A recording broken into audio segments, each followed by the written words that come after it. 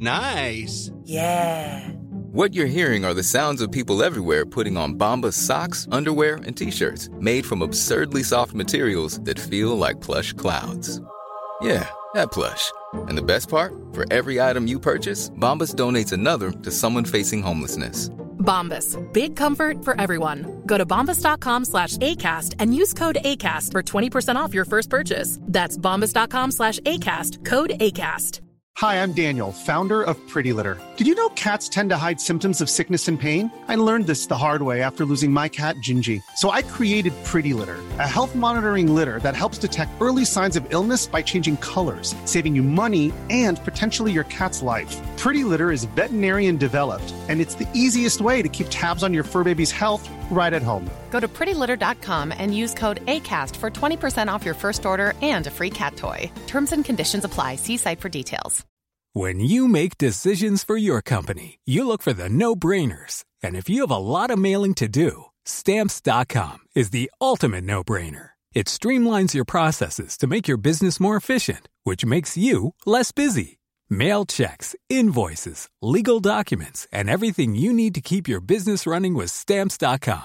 Seamlessly connect with every major marketplace and shopping cart. Schedule package pickups and see your cheapest and fastest shipping options from different carriers. With rates up to 89% off USPS and UPS rates. And with the Stamps.com mobile app, you can take care of mailing and shipping wherever you are. Make the same no-brainer decision as over 1 million other businesses with Stamps.com. Sign up with code PROGRAM for a 4-week trial, plus free postage and a free digital scale. No long-term commitments or contracts. That's Stamps.com. Code PROGRAM.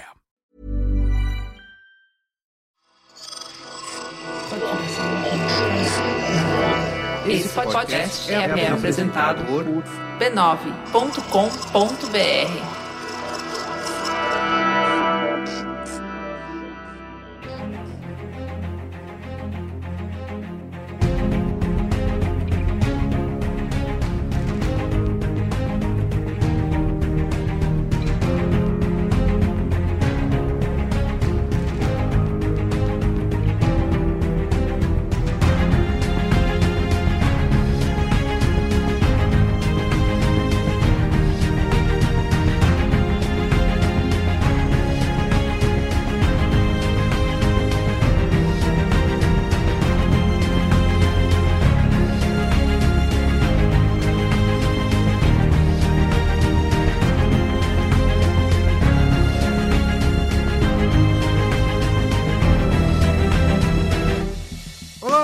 sou Carlos Merigo, esse é o Cinemático número 58. Estou aqui com Jéssica Correia. E aí, parças? Pedro Straz. Fala, galera. Caio Teixeira. Olá, vocês. Primeira vez no Cinemático. É verdade, verdade. Eu tô aqui te apresentando como se fosse... É da casa já. É quase isso, é quase isso. Eu sou dos primos do Cinemático. Mas participou do Braincast, né? É verdade. Exatamente. Qual foi o Braincast mesmo que você participou? O último? Foi do Fortnite. E de Games Independentes. Games Independentes foi antes disso. Tá, foi bem antes. Também antes. Então não pode ser o último que ele participou. Então, mas é um Braincast lendário. E vocês estão ouvindo a voz aí de Robson Bravo. Oi, gente, tudo bem? Oi. E estará presente aqui também, você não tá ouvindo a voz agora, mas está aqui nos... Mas a voz dele já ecoa. Isso. Tá se aquecendo, tá ali, levantou do banco, tá correndo na lateral, juiz. Isso. Hein? Exato. Tá se preparando. Ok. Olga Mendonça está aqui. Então tá bom. Vamos aqui, estamos reunidos para falar de duas produções, né? Exato. Sim. Velozes e Furiosos 97. Isso. Mas respeito. Não, é spin-off. Spin-off. É um spin-off. Como que é o nome? Hobbs and Shaw. Velozes e Furiosos, dois pontos. Hobbs. Apresenta. Que só aqui no Brasil botaram Velozes e Furiosos, né? Lá no... Sim. Não, o original é Fast and Furious Presents. É? Dois pontos, Hobbs and Shaw. Porque eu só tinha visto... É quase um TED Talk. É tipo isso. E vamos também aqui falar da série da HBO, que terminou nessa sexta-feira passada. Sim. Vocês estão vindo... Terminou no dia... Que dia? 3 de agosto? 2 de agosto? Terminou por aí. Isso aí. Terminou de passar na HBO a série britânica Years and Years. Anos e anos. É isso aí. Iremos comentar. Mas antes, quero aqui divulgar a família B9 de podcasts, tá? Você pode acessar b9.com.br/podcasts e você pode ouvir um novo podcast que estreou, que chama Ponto de Virada. Ponto de virada. Eu quero chamar ela aqui pra falar sobre isso. Apresenta aí, o que é o Ponto de Virada? Ponto de Virada é o novo podcast da família B9 de podcasts, em que eu, que antes era uma mera produtora, Apenas Braincast, apenas Mamilos. Apenas? Você apenas... sentiu o desdém? né? Acha pouco. Agora eu tenho meu próprio programa, tá bom, meninas? A gente vai falar sobre carreira, mas a gente vai falar sobre carreira de um jeito diferente, sem conto de fada, entendeu? Pra falar sobre o que é difícil e o que é confuso e o que pode ser complicado e o que vale a pena de verdade na hora de você construir a sua carreira. Muito bem. Certo? Você pode acessar pontodevirada.b9.com.br. Pra ouvir o doce som da minha voz. Eu pode procurar no seu tocador preferido. Tá em todos os tocadores. É um podcast sobre carreira sem aquela espuma toda do LinkedIn, né, Bia? Sem você fazer o seu primeiro milhão com 20 anos de idade. E sem mudar o mindset. Sem mudar o mindset, mas também com bastante action. Mas eu tenho uma pergunta. E o seu flow, ele tem que estar sempre medium. Nem low, nem high. Entendi. Eu tenho uma pergunta. Em low flow. Ele quebra paradigma? Não, mas ele é disruptivo. Boa. Né? Gosto sim. Então tá bom. Sem buzzwords e só com a verdade, ponto de virada. Vem comigo. Olha só. Tem até slogan feito ao Toma vivo. essa aí vai pagar extra, hein? E ela Esse paga nem extra. ensaiou, nem ensaiou, exatamente. Nem ensaiou. Ensaiou sim. A Bia tava casa, ali ó, tava conversando Ela com... ficou olhando no espelho no banheiro, né? certeza. Com o pedreiro, com o empreiteiro, com o pintor e veio preparada pra... Muito bem, obrigado, viu, Bia? Então vamos lá falar de... Hobbs and Shaw. Vamos lá.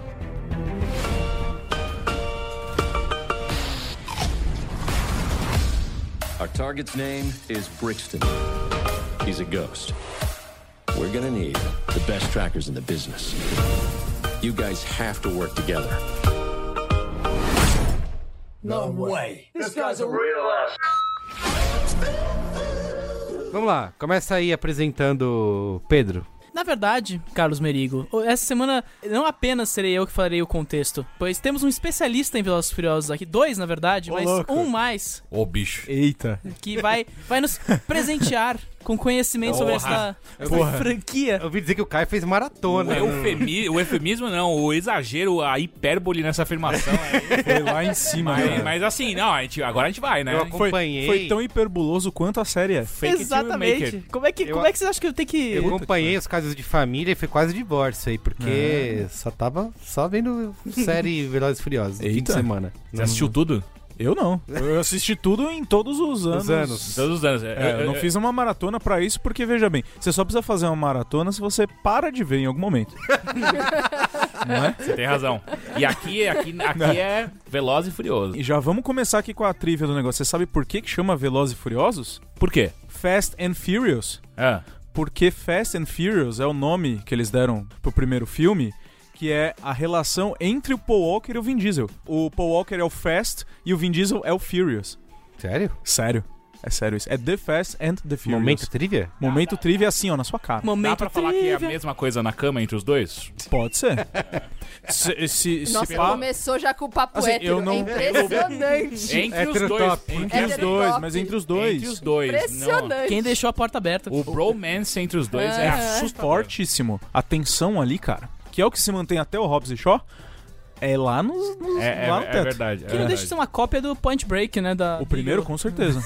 É basicamente isso, só que sem o Keanu Reeves. Caramba. E sem o Patrick Swayze. Sim. E falta um pouquinho de carinho de brother também. Falta uns abraços ali. Uns abraços sem camisa. Mas enfim, esse daí é o oitavo? Tô certo? Não, Nono. ele é o nono. Nona sequência de Velozes e Furiosos, o Hobbs and Shaw.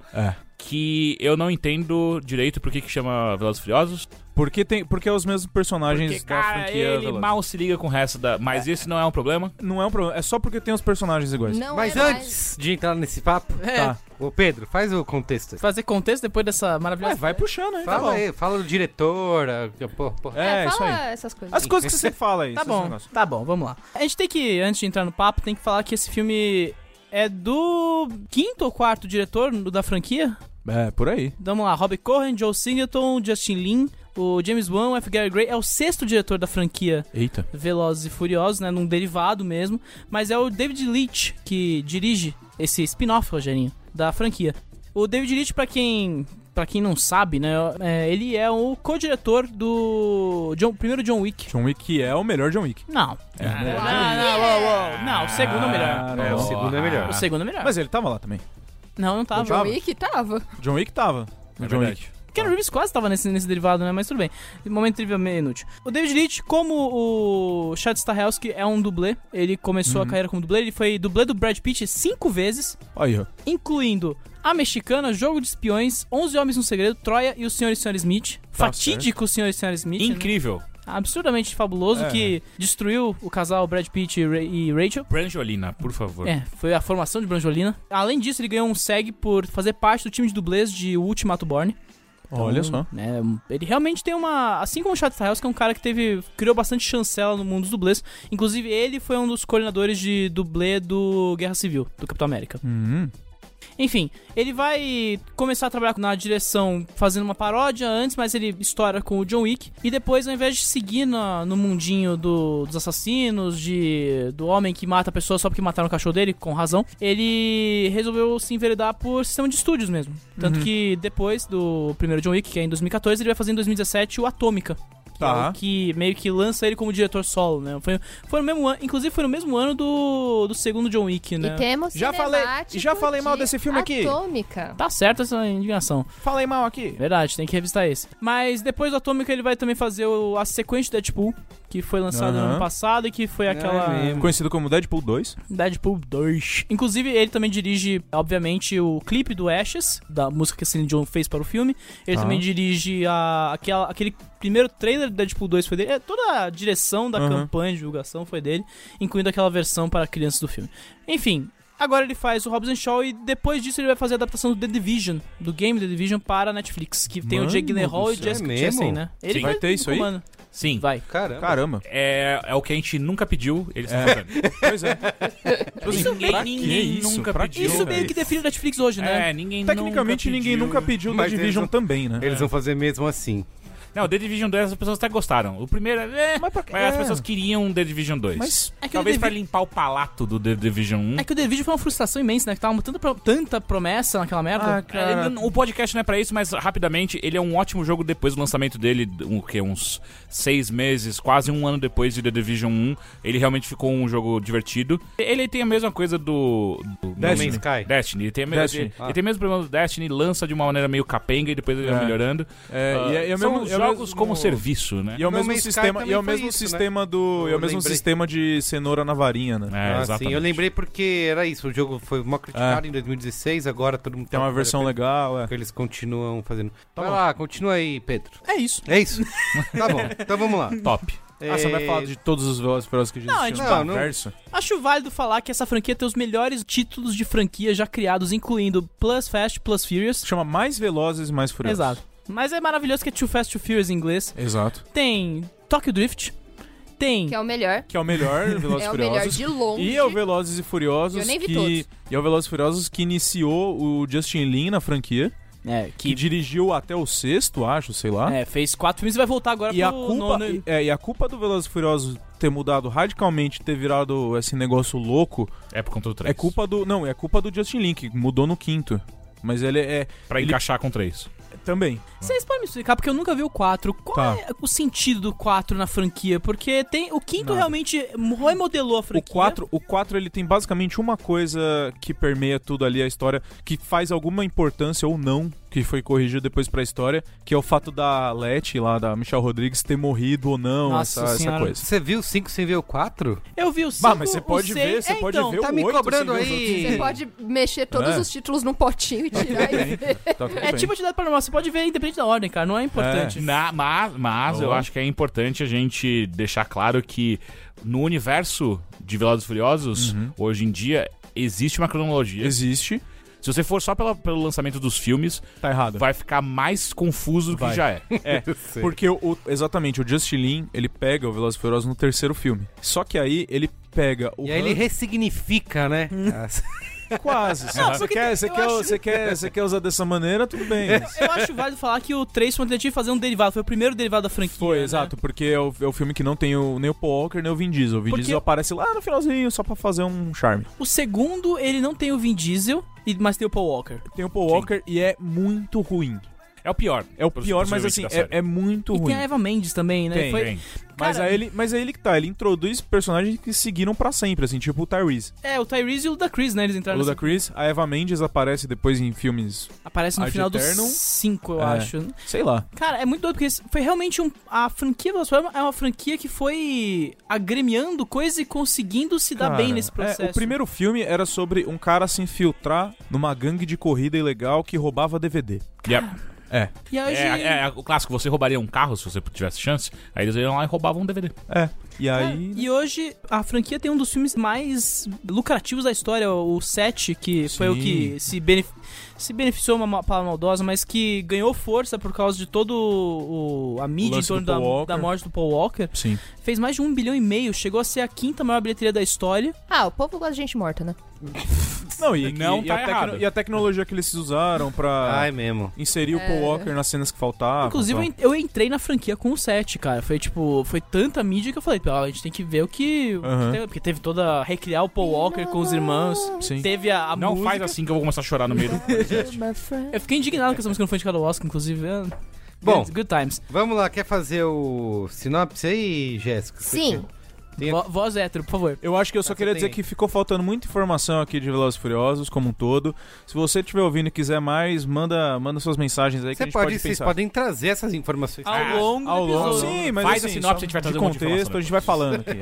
O corpulento policial Luke Hobbs se junta ao fora da lei Deckard Shaw para combater um terrorista geneticamente melhorado que tem força... Sério? Ô, Merigo, você não sabe de nada. Merigo, você não sabe de novo, rapaz. Que tem... Cara, eu não terminei. Eu não terminei. Por favor, preserva isso, pelo amor de Deus. Para combater um terrorista geneticamente melhorado que tem uma força sobre-humana. He's Black Superman. Eu achei que era só pessoas dirigindo carros. Não, Você parou, já não é sobre mais isso há muitos anos. Não é sobre mais pessoas dirigindo carros pura e simplesmente do 5º filme pra frente. Pô, mas tiveram 5 filmes então que eram pessoas dirigindo carros. Esse quase não tem carro, vamos dizer. Cara, o carro é meramente ilustrativo. Ele é um meio de locomoção. Exato. Cara, tem uma moto top. Tem uma moto top. Cara, aquela moto... Acredite, se em algum momento o The Rock pudesse sair correndo e fosse mais rápido que um carro, eles fariam isso. Mas eu tinha certeza que o Idris Elba ia fazer isso. Cara, eu tinha certeza. Quase. Cara, não à toa, o maior desejo dos fãs hoje é que a franquia vá pro espaço, né? Sim, e eles falaram que isso é possível. Falar aqui da repercussão, tá? No Letterboxd tá com 3.0. No Rotten Tomatoes, 66% da crítica aprova. E o público, 90%. Porque lógico. É bom. Porque o público não é igual o público está certo. E no Metacritic tá com 60 de 100. A voz do povo é a voz de Deus. E nota não quer dizer nada. Ô, Pedro. Oi. Fala aí da bilheteria do filme aí. $4 trilhões? $4 não seria um exagero, né? Porque estamos falando de um derivado, né? E como todo derivado, a indústria se comporta de maneira diferente, né? Porque é aquilo. Carrega o peso da franquia, ao mesmo tempo não carrega. Tá. Então, mas foi um excelente desempenho para um derivado. O filme fez $180 milhões na sua primeira semana, final de semana, sem ter estreado na China. Nossa, a hora que estrear na China, amigo... Então, espere dia 23 de agosto, que é quando o filme oficialmente entra no mercado chinês, que atualmente super-heróis estão estourando, e como temos um super-homem negro, eu acho que deve fazer uma grana. E o negócio vai subir a milhão. Cara, lá na China, você sabe se o título é igual o título japonês? Não. Que o filme no Japão se chama Super Combo. Caralho, você tá de sacanagem. É sério, no Japão chama Super Combo. E o histórico melhorou muito. Não é? Puta, ao contrário do que a gente faz aqui no Brasil, eles melhoram o título. Cara. E de fato é um Super Combo. Caralho, que incrível. Faz muito sentido. Surupa Combo. Surupa Combo. Louco, né? Porra, cara. Tem que apresentar pro japonês, então, o The Rock e o Vin Diesel brasileiro. Puta, sim, eles vão adorar no Braz. Eu levo pro Braz. Tem que rolar o Velozes e Furiosos brasileiro agora, oficialmente. Enfim, foram 60 milhões lá nos Estados Unidos só. Foi um puta resultado muito bom se você considerar que nos Estados Unidos filmes como Han Solo e os Animais Fantásticos têm ido muito mal na bilheteria, ao contrário do Creed, que mandou muito bem. Juntando tudo, apesar do filme ter custado 200 milhões aos cofres da Universal, o filme já é o 5º maior lançamento global da história do Universal. Ficou atrás de Velozes e Furiosos 7 e 8 e do Jurassic World e do 50 Tons de Cinza. Tá bom. Tá bom demais. Tá honesto. Pra um derivado. Exato. É o maior lançamento das carreiras do Jason Statham e do Dwayne Johnson. Jason Statham. Statham. Isso. E do The Rock. E do The Rock. Tá certo. Dwayne Johnson. Respeita. Suspeita do Wayne. Por fim... Dwayne. Por fim, fechando essa trajetória milionária, o filme fez 13,7 milhões de reais aqui no Brasil, mas não conseguiu superar Rei Leão. Rei Leão ainda está muito forte, está na terceira semana liderando, fez mais de 20 milhões aqui e está somando 205 milhões de reais em 3 semanas aqui no Brasil. Então tá fazendo uma grana agressiva. Mas todo mundo tem filho, né? Exatamente. Todo mundo tem filho. Todo mundo. Mais de 700 mil pessoas foram ao cinema ver o filme aqui no Brasil. Velozes e Furiosos. Velozes e Furiosos. Imagina então quando a Discovery Channel começar a lançar os filmes dela assim. É isso que temos de lucro. Muito bem. É isso. Quem quer começar falando aí sobre sua opinião super embasada e... Caio. Eu posso começar? Vai.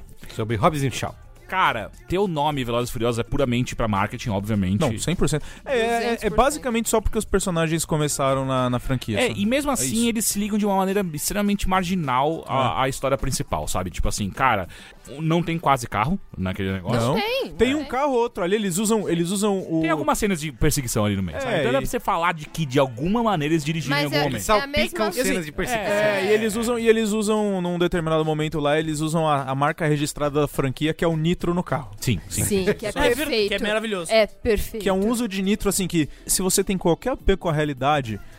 Esquece. Nossa, essa hora então, você vai explodir. É que tá, a partir do quinto, se eu não me engano, é quando a gente sai completamente corrida. Do nicho rolê, de carros. Não só do rolê de carros, mas também do rolê... já tava meio fora.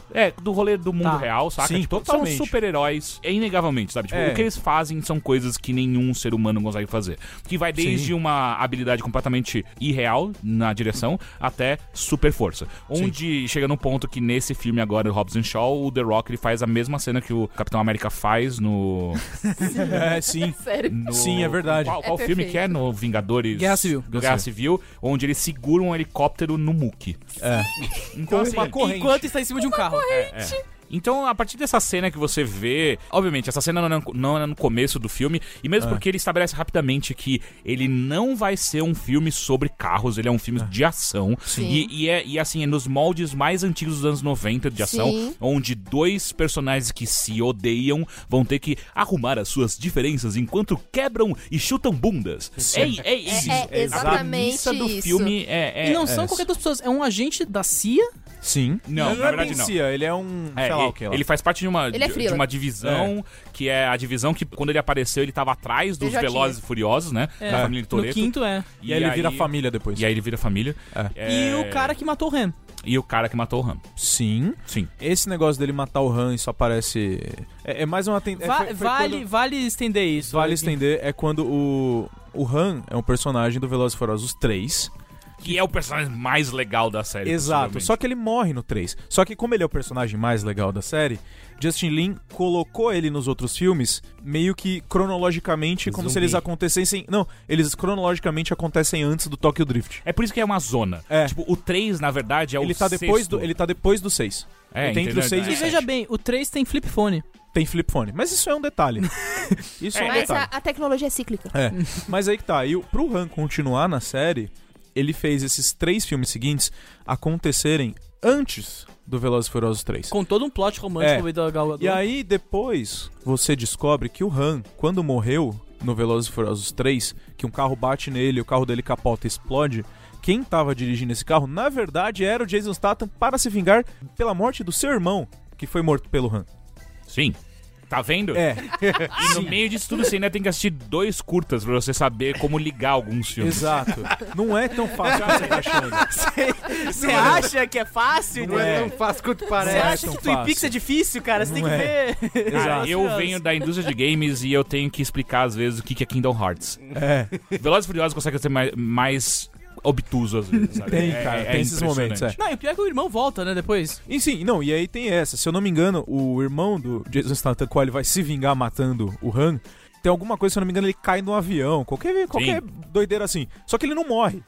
Tem isso também, ele não morreu. E pior, é o Luke Evans. E ele volta no 8º filme, inclusive. Então, assim... Mas ele não volta nesse, é o pior de tudo. Não é nesse. Não. E aí, mas assim, é da família do Shaw, mas ele não Mas envolve. ele tá tirando férias. Exatamente, é bizarro. Então o que acontece é, o plot do filme é, alguém desenvolveu, um maluco vírus. desenvolveu um vírus, que é um vírus que ele pode ser programado pra atacar um certo tipo de DNA. O filme vai te explicar como isso funciona? Não. Óbvio. Não. Ele precisa explicar? Se você espera isso, você vai se decepcionar. Então, e aí o que acontece? A irmã do Deckard Shaw, ela se torna o oposto do irmão e vira uma agente secreta do MI6 britânico. E aí o MI6 fala assim, então a gente tá rolando esse vírus aí, tá sendo vendido no mercado negro, a gente precisa que você vá lá e pegue de volta esse negócio pra não cair nas mãos dos inimigos. E aí o que a irmã faz, que é o óbvio de qualquer pessoa normal fazer, ela se injeta do vírus. Ela fala, ih, caralho, tem alguém chegando aqui. Tá dentro de uma maleta, ela podia pegar a maleta e correr, mas ela se injeta porque parece... Essa cena não faz o menor sentido, cara. Novamente, a gente tá nos anos 90. Você não precisa fazer sentido. É o rolê. Você não precisa fazer sentido, tudo pra gente ver o Idris Elba bem putaço, tá? Sim. Ele tá chegando, ele mata todo mundo como se eles não tivessem o menor treinamento militar ou qualquer coisa assim. E o MI6. Ele chega se anunciando, I'm the bad guy. Não, e aí beleza. E aí ela fala Mas assim, ele então. o que ela vai fazer? Ela fecha a porta do negócio, se injeta e sai fora. E vaza. E sumiu na neblina. E aí o que acontece daí a CIA se junta, pede ajuda pra... Não é nem o MI6 no Eu não plot, sei nem mas enfim. quem contrata eles se juntam lá, daí... Ryan Reynolds aparece, né? Eles chamam o The Rock, que é obviamente a escolha óbvia que você vai fazer. Você olha pro tamanho daquele maluco, tipo, chama esse cara aí que ele é o melhor rastreador do mundo. Exato, isso o está que no isso quer roteiro. dizer... Você nunca vai entender, mas foda-se. E aí Ele eles rastreia chamam... bad guys. E aí eles chamam esse maluco, e daí, do outro lado, lá no Reino Unido, eles chamam o agente secreto... Agente secreto não, mas o ex-militar fudido. Black Ops, pra tipo, cara, você tem que achar o que tá rolando aí. E, by the way, a sua irmã é quem tá no meio envolvido nisso aqui. E aí o que rola é que são os dois que tem que se juntar pra encontrar a irmã. Só que daí são coisas que acontecem de maneira extremamente corrida, onde eles encontram muito rápido ela. Tipo assim, ó. Cara, 5 minutos eles já sabem onde tá, já pegou a irmã, ela já tá dentro e é nóis. Vamos. E ela tá envolvida com o The Rock. Porque o filme, ele não quer em nenhum momento fazer você parar pra pensar sobre o que tá sendo feito ali. Porque se você parar 5 minutos pra pensar o que tá acontecendo... exatamente. Nada faz sentido. Magia completamente. Nada faz sentido. Então assim, só vai, só acredita. Não, agora a mina tá aqui, não, agora não tá mais. Puta que pariu, onde ela foi? Não, a gente já achou de novo. A gente vai recuperar. Recuperamos ela. E agora? E agora a gente tem que salvar o mundo. Mas peraí, como que a gente salva o mundo? Sei lá, velho, vou colar lá no meu irmão, lá na Samoa. É isso. Tipo assim, meu irmão... Eu falei exatamente isso pro Robson. Não pensa, porque o filme tá muito legal. Veja bem, se tem alguém que sabe que não tem que se pensar em Velozes e Furiosos, sou eu. E aqui, assim, eu já fui preparado. Na moral, os produtores executivos são o The Rock e o Jason Statham. Então assim, eles querem mostrar que eles têm dinheiro, saca? Sim. Então daí eles vão o quê? Começa em Los Angeles, depois vai pra Londres, depois vai pra Samoa. Não, Moscou é verdade. Vai. Ucrânia, pra ser mais exato, eles vão pra Ucrânia e depois eles vão pra Samoa. Cara, é tão absurdo que dizem que na cláusula dos contratos dos dois tinha uma cláusula falando assim, o tempo que leva pra eles tomarem porrada tem que ser igual pros dois. Não pode não pode ser um maior que o outro, cara. Ei, eu acho justo. Cara, veja bem, a cena de introdução deles no filme é exatamente o dia a dia dos dois, sei lá, um dia comum na vida dos dois, e acontece ao mesmo tempo, cara, a tela dividida. É maravilhoso. Pra exatamente eles não dando ter porrada juntos. Pra não ter divisão de tempo, quem apareceu screen time maior que o outro. Mas sabe? é isso que rola. E aí o que acontece é que quem tá atrás desse vírus é o Idris Elba, que é um super soldado, que é modificado geneticamente e mecanicamente. Que é subordinado de uma grande ameaça. Exato. Que vai aparecer só num próximo filme. É uma ameaça que é a Etienne, que é basicamente um culto tecnológico que aponta que a raça humana precisa evoluir, que é tudo fraco, então como que eles vão evoluir a raça humana? Acabando com ela. E se você parar pra pensar, nada disso faz sentido, então entra naquela lógica de... Não, faz sentido sim, pera lá. Que é o seguinte... Eles só vão acabar com as pessoas que são fracas. Exato. As que são fortes eles vão ficarão. melhorar. Eles vão melhorar as que já são fortes. Não é só acabar. Porque ele falou assim, a raça humana é maravilhosa, só que eles não são máquinas. E a gente pode ser máquina. E se a gente pode ser máquina, a gente acaba com os fracos. Porque os fracos vão ser apenas peças velhas jogadas fora. Mas eles manipulam a mídia. Como é que eles dizem eles vão pra isso? Eles conseguem fazer tudo. Por que não? Eu tenho uma pergunta melhor pra você que eu quero ver você responder. Por que não? Então, e aí, no meio dessa plot toda, é isso que rola. Então, eles recuperam a irmã, então daí vira um filme de família, né? Que é Velozes e Furiosos é sobre família, gente. Jason Statham e a irmã dele estão juntos, lutando pela própria vida da irmã, com o The Rock no meio ali, porque, segundo ele, a lógica dele é infalível, onde, pera, se o mundo acabar, minha família morre. Então é pela minha família também. Porque ele tem uma filha. E, sinceramente, quando ele fala isso, você vê a mecânica, o cérebro dele fazendo um clique, saca? Pera, se o mundo acabar, talvez a minha família morra. Não, eu não quero que minha família morra. Não desqualifica o The Rock, pô. Nunca. Ele lê Nietzsche, cara. Nunca. E ele lê Nietzsche, não desqualifique. Aí ele fala, eu tô treinando isso aqui, o meu corpo, mas eu estou treinando a cabecinha. E aí ele cita Nietzsche. Eu preciso do gif dele apontando o dedo pra cabeça, cara. Eu quero saber, vocês estão falando, contando todo o filme aí. O Caio tá contando todo o filme. Eu contei spoiler? Isso não é spoiler. Isso aqui é a premissa do filme. A premissa de tá 2 horas. Tecnicamente tá no trailer. Exato. Tá no trailer tudo isso. Eu só dei nomes das coisas. Cara, o trailer entrega todo o filme e você acha maravilhoso. Mas de novo, peraí, você não vai pra um filme desse pra você... Você vai lá pra ver o The Rock e o Jason Statham dando porrada de maneiras absurdas. Sim. É pra isso, não é? Exato. Então, mesmo porque esse filme, de novo, né, pra reforçar, ele não está ligado, pelo menos não ainda, de maneira direta à série Velozes e Furiosos. Ah, entendi. Então, assim, como um filme se você assistir esse filme achando que você vai ter alguma resposta em relação às perguntas que você tem do Velozes e Furiosos... Não, só novas perguntas. Só assiste. Você pode começar do zero. Pode, esse filme é de boa. É tranquilo. Porque esse filme meio que dizem que nasce da treta do The Rock e o Vin Diesel, né? Sim. A gente precisa endereçar essa treta é real? Eu acho que cara. Sim. Se você assistiu Velozes e Furiosos 8... Não, sim, mas... Não, cara... é sério, cara, é sério. Tem uma cena... É um trabalho de arts and crafts. Cara, tem uma cena ali que é pra estar o Vin Diesel e o The Rock no mesmo ambiente. Que são 5 planos nada diferentes, cara. São uns planos tão malucos pra, tipo, aparecer o The Rock, ele tá olhando com uma cara de, tipo, abismado pro Vin Diesel e o Vin Diesel aparece do ombro pra baixo. Sabe? E são vários cortes onde não aparece a cara do Vin Diesel em momento nenhum. É só um cara a cara. Cara, não, é tipo isso, é o Vin Diesel do Braz lá, o Vin Diesel brasileiro, sei lá. Não fala mal do Vin Diesel do Braz, ele é meu amigo. Tá bom. Mas é sério, tipo assim, eu acho que deve ser, cara. Aquele problema de um poder estar na mesma sala que o outro. É que não me entra na minha cabeça, porque eu lembro que o primeiro pôster do Velozes e Furiosos 8 foi justamente os dois, e era tipo, os dois olhando pra baixo. Mas você sabe que pôster é Photoshop, né? Não, eles não estavam de verdade lá na frente da explosão. Não, mas não era. Era literalmente um pôster que era literalmente só os dois. O Vin Diesel na frente, olhando pro infinito, e o The Rock desfocado no fundo. E foi o primeiro sinal da briga entre os dois. Cara. Isso era um pôster de uma arte comercial, cara. Nada fazia sentido nisso aí. Eu acho que quando você tem dois carecas no mesmo filme, eles vão ter exato, vai ter que sair. Um vai ter que sair. Mas alguém tem dois carecas. Alguém tem que brigar pra ver quem é mais careca que o outro. Não dá. Jéssica, quero saber a sua opinião. Você gostou do filme ou não? Está difícil hoje. Hoje tá um pouco complicado. Mas assim, vamos lá. Eu tentei assistir o 8 ou o 9? Foi o 8, não tem 9. O 9 nem saiu ainda. O 9 é esse. 9 ano que vem. 9 ano que vem? Sei lá. Enfim, eu vi o 8, eu não consegui terminar. Eu vi 20 ou 30 minutos. Foi uma meia hora ali. Foi uma meia hora. Eu falei assim, a minha vida vale mais que isso. Eu não vou gastar meu tempo com isso. Eu vou jogar Candy Crush. De tão ruim que era aquela merda. Ei, respeita o Gary Gray. Não. Ei. Aquilo é muito ruim. Ei. É legal. O Vin Diesel, ele troca de regata de branco pra preta, cara. Isso é bom. A hora que o Vin Diesel fica do mal, ele tava com a regata branca. Aí ele fica do mal, ele bota a regata preta. É sério. Eu posso só rapidamente dar um levíssimo spoiler sobre Hobbs and Shaw, que é uma hora que eu fiquei só chocado. E em determinado momento o The Rock está sem camisa e pra fazer uma cena linda de raca. É tudo muito bonito. Sim, é verdade. Muito bonito. É verdade. Mas na hora que ele vai atrás do menino, ele tem que tirar o saiote, botar a calça e botar a camiseta. Porque nem ele sabe responder. É verdade. Mas, sério, ele vai se trocando enquanto você tá vendo. Tipo, ele tá se trocando. Tipo, eles estão no meio de uma perseguição, todo mundo correndo muito rápido, da porque onde vai dar uma merda. Camisa, cara? E do nada ele para tudo e começa a tirar o saiote, botar a calça e botar a camiseta. Por que você tá fazendo isso, cara? Tipo, você deu Rock. Fica sem camisa o filme inteiro, brother.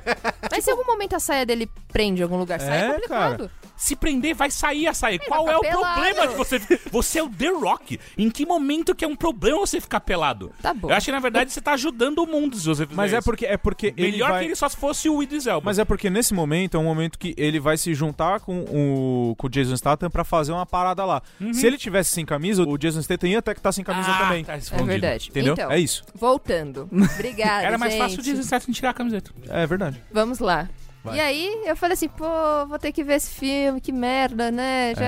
Passei por essa situação de meia hora de porcaria aqui, pô.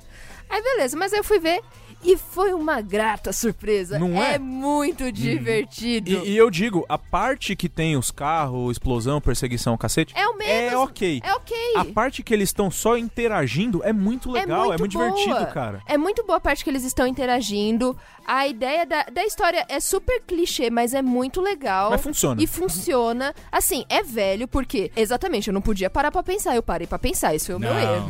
Não pode. Esse foi o meu Não erro. pode. Por quê? Lá vem a Jéssica, né? A mocinha tá lá, que é quem? A irmã do Jason Statham e Sim, tem o a quê? Vanessa Kirby. E aí ela quer o quê? Um relacionamento com o The Rock. Tipo, pra não ter uma briga de relacionamento entre os dois, tipo, eu vou ficar com a menina, eu vou ficar com a menina, eles fizeram uma ser irmã do cara pra não ter esse embate, E a sabe? maneira- E aí ela precisa ser dos dois, entre aspas, sabe? E a maneira como os E dois eles vão se são- envolvendo é muito, Não, cara... mas isso não me importa. Não, mas é muito Isso engraçado de ver. Não tem problema. O problema é que pra ela participar do negócio e ter tanta importância e eles irem atrás dela, só pode ter um interesse amoroso e um interesse familiar. Porque senão não funciona. Eu acabei com o filme pra vocês, desculpa. Não, cara, não tem como acabar com esse filme. Não, veja bem, tem uma coisa que assim, tem uma das marcas registradas de Velozes e Furiosos que tem em todos os filmes. É a bunda é o aparecendo. nitro, é o nitro no carro, tá? E a bunda. Então, outra marca que tem em todos os filmes da franquia que eu acho que já podia deixar de gostosa. ter são as bundas. Take desnecessário de bunda Nossa, no começo. eles falam logo no começo, Não, então, né? Bem não, no é sempre no começo. começo. Take desnecessário em bunda. Vem de baixo, no vai começo subindo. do filme tem em todos. Todos eles têm. Impressionante. Isso podia Ninguém deixar usa de uma ter. saia tão curta como aquela em uma rua. Ninguém. Agora sim, se eles substituíssem os take de bunda desnecessário do começo do filme por mais take de pessoas usando nitro, ia ser mais legal. Mas sabe o que eu fico pensando? O público-alvo do filme. Sim. Os caras querem ver bunda. E isso, ao mesmo tempo que eu falo, putz, que bosta, é o público-alvo. Tem gente que gosta de ver assassinato, tem gente que gosta de ver bunda. Pois é. Eu vou fazer o quê? Eu gosto de ver o Idris Elba. Tinha que aparecer mais Não, mas Idris Elba. verdade. Aí eu fico nesse embate, tipo, putz, é bosta que fica aparecendo bunda, mas também, cara, é esse universo da ação, do carro, do machão que quer ver Que é mulher tudo- gostosa. Então, de uma certa forma, funciona também. Pois Esse é o negócio. Eu vou até ser hipócrita se eu disser que, não precisava ter. Precisava, até que precisava, de uma certa forma. Porque o público-alvo é um pré-requisito pra esse tipo de filme. Porém, a parte da família é muito legal. Sim. E as aparições especiais, entre aspas, são muito boas. Puta, cara, sim. Cara, tem uma. Vamos para os spoilers? Aí vocês Exatamente, falam por do- favor. Avada Kedavra. I am your father. A boy's best friend is his mother. What's in the fucking box? I see dead people. Damn you all to hell! Rosebud. Silent Breed is people! Cara, quando aparece O Kevin Hart. o Kevin Hart. Puta que pariu. Puta que me pariu. Eu amo o Kevin Hart. É muito bom, cara. Do nada, eles estão no avião, aparece um Kevin Hart. Sabe? Eu tava lendo uma entrevista que aparentemente o Kevin Hart, ele só foi falar com os caras assim, na moral, vocês estão gravando, me bota aí no meio, por favor. Ai, que Se incrível. vocês quiserem que eu faça qualquer coisa aí dentro, velho, me coloca. A mesma coisa foi pro Ryan Reynolds. Ryan Reynolds. Cara, o Ryan Reynolds, gosto quando eu do vi, Ryan eu falei... Por quê? Uau! Como é que você entrou nesse O lugar? problema é que o Mas Ryan é David Reynolds... Leite, né? É. Certeza Mas que ele tava... ele virou o Jack Sparrow, né? Porque agora ele só faz mas papel de Exato, gente engraçado. o Deadpool tava lá. É o o Ryan Deadpool. Reynolds sendo o Ryan Reynolds, Era, tá ligado? não era o Ryan Reynolds, era o Deadpool. É, aquilo lá que é o papel que ele sempre faz. Então, é o Jack Sparrow. Mas ele sempre fez esse papel, ele sempre foi essa pessoa. Não. Porra, já, hein? Não. Porra. Oh, a gente vai Agora, conversar sobre o Kevin Hart, cara, é muito legal na hora que ele aparece no filme. Eu não sou tão fã assim do Kevin Hart, mas eu fiquei surpreso. Você tá errado, então. Você tá errado. Eu gosto da Mirror. Me deixa. Mas o que te impede de gostar do Kevin Hart? Exato. O Kevin Acho Hart, ele ele é chato. perfeito. Achei chato. Ele é Chato é baixinho. você. Eu sei, mas ele também é chato. Ele é engraçado. Ele faz um gancho, assim, muito bom entre as histórias. Eu vou proteger o Kevin Hart, eu não quero nem saber. Eu gosto muito, e eu acho que Ryan Reynolds, ele só foi fazer o papel de Ryan Reynolds. Não precisava. Não precisava. Lá vem ele querer ser engraçadinho de novo. Eu nunca acho que precisa do Ryan Reynolds. O Ken Reeves quase entrou, né, no filme. Sério? Foi até o último minuto ali, eles estavam querendo Eu acho melhor que não. Vai ter o John Cena no 9, né? Vai ter o quê? O John Cena vai pro 9 agora. Jesus. Cara, mas é muito bom. A história familiar que ainda vai, tipo, o meu irmão que eu não vejo há muito tempo e ele é ótimo em tecnologia. Cara, porque ele é o único que pode consertar. Ele é o único, é verdade. Ele é o melhor engenheiro elétrico do mundo, eletrônico. É necessário afirmar o que é dito quando ele fala sobre irmão, que não é nada disso, ele fala, é o melhor mecânico que eu conheço. Ou seja, você tem um equipamento de alta tecnologia, fudido, puta software tenso, que ele é feito pra separar um vírus de dentro do seu corpo, que ele é reprogramável, e você fala o quê? Vou levar pro meu irmão que tuna carro. Porra, cara. Bicho. Mas assim, ei, eu tô de boa, sold. Mas ele é ótimo. Mas máquina é tudo igual, né, cara? Então assim, é muito bom, porque eles entram numa garagem de carro tunado, e aí o The Rock entrega aquela peça de alta tecnologia pro irmão, ele olha pra ela, eu preciso de mais ou menos 12 horas. Cara, o cara não sabe nem tipo nem o que o bagulho faz. É o cara na santa pegando seu notebook, tá ligado? É que daí você percebe que quem é o melhor mecânico. O cara é tão bom mecânico que ele não precisa nem lidar com mecânica. Ele faz qualquer outra coisa. Ele tem impressora 3D, ele tem várias paradas. É que o filme te leva a crer que aquela operação do cara é ilegal, que ele pega os carros pra desmontar. E eles falam assim, não, porque isso era coisa do pai do The Rock. É tudo legalizado agora. E depois que o pai foi embora, o irmão foi lá e legalizou o negócio. E você fica, véi... A gente abriu a MEI. A MEI, cara. Aqui tá tudo legalizado, a gente paga os impostos, é nóis, cara. Não tem problema não. É foda demais. Mas enfim, cara, de qualquer maneira, o que eu sinto desse filme é que eu gostei muito do filme. Eu só não queria que eles fizessem mais. Parasse aí. Tipo esse. Mas sabe que eles vão, né? Você sabe que eles vão. Eles vão fazer. Eles deixaram o gancho. E vai ter um derivado pelas mulheres da franquia, porque tem falaram da Charlize Theron, né? Vai ter alguma coisa da Charlize Theron. Mas vamos falar de Idris Elba como Black Superman. Se liga, e ele tem aquela moto que é tipo a Super Máquina, só que é uma moto. Cara, ele a moto faz do de Kamen tudo Rider, velho. Ele é o Black Kamen Rider, ele cara. Ele passou debaixo de um caminhão de uma forma impossível. Você fala, é possível. É possível, olha como a moto dobrou, é claro que foi. É claro que foi. Ela dobrou em 3. É claro que é possível. Ela lembra um pouco Transformers. Não, mas a roupa... Só isso ela não fazia, todo o resto ela fazia. A roupa do Idris Elba me pareceu muito que ele entra no Jaeger. E você sabe que a roupa... Tem uma hora que ele usa a roupa da Oakley ali, né? Ele usa a roupa do Oakley e ele tem o quê? Ele tem os dois centroavantes aqui da frente de metal. De metal. Por quê? Porque é da hora. Porque ele pode. Só a espinha dele abre atrás. Então. Onde os caras mexem as coisas, né? Pra ele ficar super humano. E é também pra você guardar algumas coisas. Ele não tem bolso, você viu, né? Ele não tem... A roupa dele não tem bolso. A espinha dele é o bolso dele, então. Mas enfim, caras, eu gostei muito do filme. Eu gostaria que não tivesse mais, porque por mais que eu tenha achado do caralho esse filme, eu ainda sinto que Velozes e Furiosos é sobre outra coisa. Não é sobre isso. Eles não sabem sobre o que é Velozes e Furiosos. Eu acho que eles sabem, sim. Então, eu só queria perguntar, onde é que termina o filme do Velozes e Furiosos e começa o The Rock Movie neste derivado? Como assim? Porque esse filme, de certa forma, é tipo o All Stars do filme tradicional do The Rock. Porque existe existe o modo família do Velozes e Furiosos, que é o que a franquia desenvolveu ao longo dos anos. E tem o modo família dos filmes do The Rock, que ele aperfeiçoou ao longo dos anos com filmes como Rampage, aquele Arranha-Céu, Um Espião e Meio. Ele virou essa super estrela e por isso que os egos talvez tenham chegado com o Vin Diesel.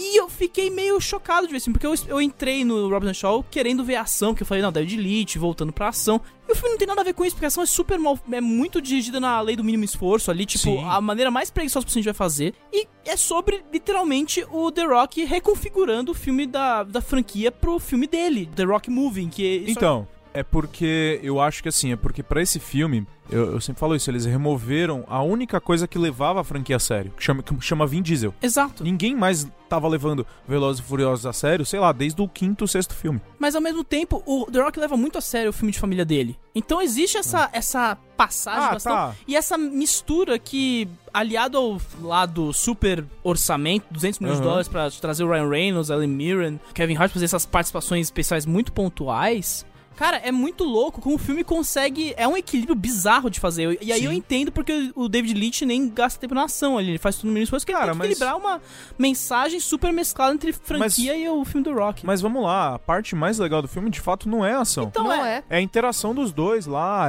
É muito divertido, os diálogos são legais. É muito divertido mesmo. E aí, as partes de ação que também te diverte porque é muito fora da realidade. Exato. Totalmente. O cara segurar um helicóptero no muque... Não, muque! Depois de ver 5, 6 carros serem conectados para impedir que o helicóptero levante voo. Não, e aí o carro de trás vai dando nitro pra impulsionar o carro da frente sem bater. Não faz o menor sentido. Todo mundo começa a dar nitro. E o nitro é um momento de emoção. Sim, sempre. Porém... Eu fico muito triste porque eles colocam o ápice do filme no terceiro ato quando se tem um quarto. E eu acho que quebra o ritmo. Eu entendo que o conflito do The Rock do Station contra o Idris Elba é tipo um segundo clímax. Mas acho que tudo meio que liga direito. Isso que eu não entendo. Tipo, a receita para tudo errado. É o que eu falo. Mas deu certo. Dá certo. É muito mágico. Tipo, não é nada demais. Não é um filme brilhante, mas é um filme divertido, muito legal divertido. O tempo passa em 1 segundo, saca? Exato. E tudo, cara, de novo, lei do mínimo esforço. Tem cena de ação que é na preguiça, cara. Tipo, é o que o cara falou, parece um filme dos anos 90 em nível de preguiça. É muito, é bastante. E, cara, naquele nível de cores do John Wick, super ele não tem nada de inovador. Ele não tem nada de inovador, não é uma história que você nunca viu e você não precisa disso. Cara, e você sabe exatamente o que vai acontecer desde a hora que você entrou ali. Exatamente. Se preserva a leis e moral dos Velozes e Furiosos, mesmo desrespeitando completamente, cara. E o maravilhoso... É muito louco. Mas o maravilhoso você entra não precisando acreditar em nada, porque você sabe que tudo ali é impossível. Sim. Exato. Só que isso é tão incrível, só que eu tenho uma reclamação feminina pra fazer sobre esse filme. Claro.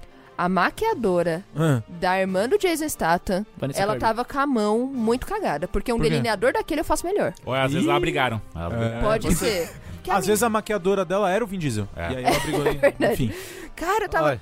O figurino eu achei que pecou. Aí lá vem eu, né? O figurino deu uma pecadinha e a maquiagem dela tá mal feita. Mas o óleo no corpo do The Rock no final tá muito bem aplicado. Porra, tá sim. Mas eu acho... porque tem uma cena que ele vem muito besuntado. Você não tem ideia. Mas nem tanto quanto no Velozes e Furiosos, sim. Que ali é tipo o ápice do óleo de bebê espalhado pelo corpo, né, cara? Enquanto vocês falavam, eu fiz uma pensata rapidamente. Eu acho que... eu realmente sinto, sabe o que é? Que esse filme... ele seta a expectativa muito rápido, então não tem como você se decepcionar, porque ele seta rápido e bem. Então, assim, tipo, ele te mostra desde a primeira cena do filme o que você vai assistir. Sim. Então, a partir daquele momento, você já não espera mais nenhum grande pico de história ou desenvolvimento de personagem, nada. Você não espera nada disso. E você não sofre com isso. Exato. E aí você não fica esperando. Tipo, obviamente, você vai encontrar problemas no roteiro ali, porque é tudo uma galhofada gigantesca. Mas só que, cara, ao mesmo tempo, foda-se, porque desde o começo, desde a primeira cena, os 5 primeiros minutos... Eles não prometeram nada. Exato. Eles falam assim, cara, você pagou esses R$30, R$20, sei lá quanto você pagou, pra você assistir isso aqui, cara. E é isso que eu vou te entregar. E ele te entrega exatamente aquilo até o final. Então você sai de lá, é um dos poucos filmes onde você sai satisfeito, porque você totalmente realmente você sabia desde o primeiro trailer. Ou, cara, você olha pro pôster daquele negócio, você sabe o que é aquele negócio. Sabe o que é pior? Você sabe que é o The Rock e o Statham, cara. São dois caras de ação que vão se bater. É isso. E sabe o que é mais louco? Você não só sai satisfeito porque ele te entrega isso, como você dá várias risadas que você não tava esperando. Porque a dinâmica é boa. Que é uma dinâmica que eles começaram no 8º filme ali, quando os dois fogem da prisão junto, não sei o quê. E aí você fala assim... Pô, se pá, é isso que vai acontecer no outro. Mas não, porque é engraçado e eles estão, tipo assim, eles estão abrindo mão completa de levar a sério, qualquer coisa que o negócio é o seguinte, você tá querendo desligar o cérebro. Cara, você vai ficar muito feliz depois, você vai ficar leve, vai de sim. verdade. É meio, eu tava até pensando... Vamos dar notinha? Não, mas eu dei um final tão bom, eu usei a entonação. É que eu tenho uma... É a entonação do final. Se for ruim, eu vou aí te bater. Tá bom, vem bater depois. Mas pra mim é como se fosse o show de equilibrismo, aqueles caras que tem que ir de um ponto A até um ponto B numa linha esticada lá no circo, lá no alto da lona, e tem que ficar equilibrando. Você espera o tempo todo que o cara vai cair. Você, tipo, o seu entretenimento tá naquele ato do cara ir de um ponto a outro pra esse e fala assim, vai dar merda, vai dar tudo desastre. E o cara consegue. Tipo, o feito do filme é esse. Tipo, ele consegue evitar o desastre de alguma forma que você não entende, assim. É além de qualquer imaginação isso. É o irmão mecânico. Isso. Vamos lá, quero notas. Quem vai começar? De 0 a 5 estrelas. 4. Caramba. Cara, porque é isso, assim, ele vai e entrega pra você o que ele promete, e é isso, você se diverte, cara. Você sai do filme falando assim, porra, maneiro. E você, Caio? Eu não uso sistema de pontuação, eu vou falar sim. É sim a nota dele. A gente precisa calcular uma média. Ah, a gente vai calcular uma média? É. Puta que pariu. Não vale meio. Deixa eu entender. Vale meio ponto. Vale meio ponto. Vale meio? 3,5. 3,5. Eu vou dar um singelo 3. Tantos elogios, tantos... 3. Eu dei 3,5. 3,5. 3,5. Achei que ia ser 10. Mas aí não é de 1 a 5? Isso, mas tem que... Ah, tá. Do jeito que vocês falaram. Não, então, mas foi o que eu falei. Em nenhum momento você é retirado da sua cadeira, você é levado como pessoa. Nada disso existe. O que existe é tipo, cara, a gente prometeu pra você vai ser um filme da hora, que você vai se divertir, e é com esses dois malucos aqui. E ele entrega isso aí. Pra mim, isso daí é um 3,5 muito bem aproveitado. Falando 3,5, essa é a média cinemática. E não é 3,5, aqui 3,5, foi meio, é um 3,5, cara, merecido. Exatamente. É um 3,5 sólido? 3,5. É sólido. É um sólido 3,5. Muito bem. Então é isso. Falar de Years and Years. Years and Years.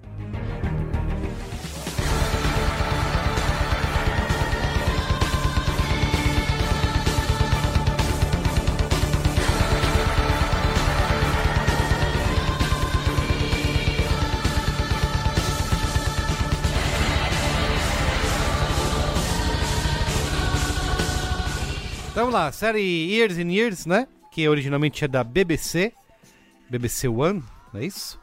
E foi aqui exibida no Brasil pela HBO. São 5 episódios que terminaram... Não? São 6 episódios.